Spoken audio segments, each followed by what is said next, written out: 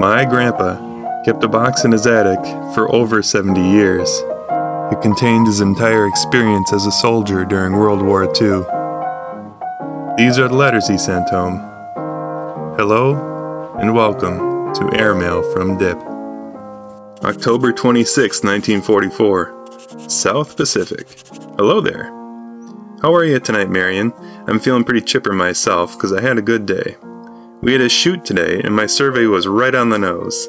The battery really knocked hell out of those targets, so naturally I feel sort of good about it all. Of course, I'm happy mainly because I got a letter from a certain person. Gosh, only 4 days between the dates of the last two letters. Am I proud of you? So I gave you a start when I began my letter with, Marion. No, it's not likely you'll get any such letter saying, I've found my true love out here.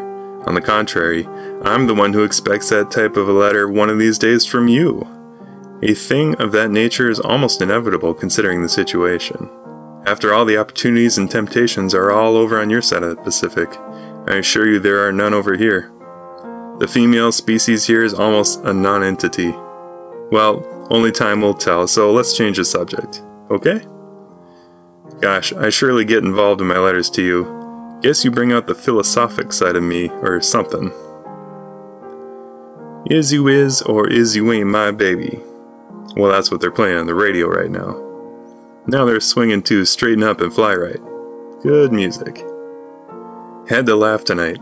One of the officers almost lost his uppers, taking the report at retreat formation.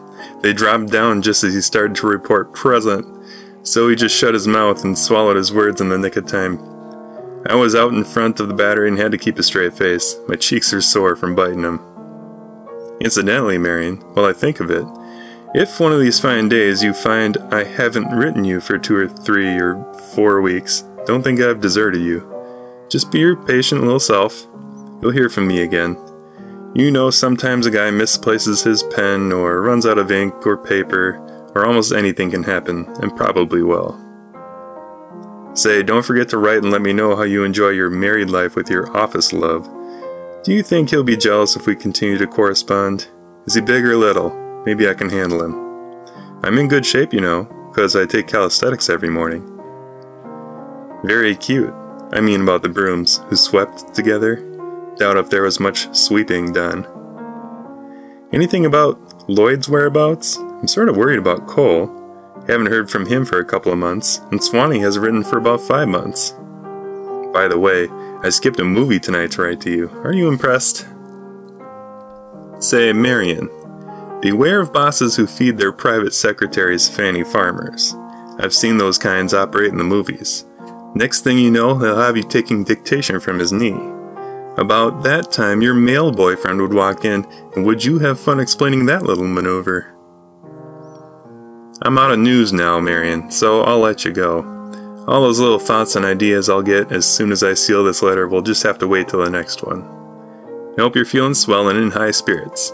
Be sure to say hi to all our friends back there. Take care of yourself. Good night now. Love, Dip.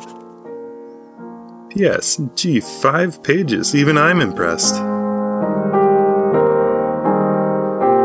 This project is created by me, Christian Olsen, with audio production by my brother Eric at Olsen Media.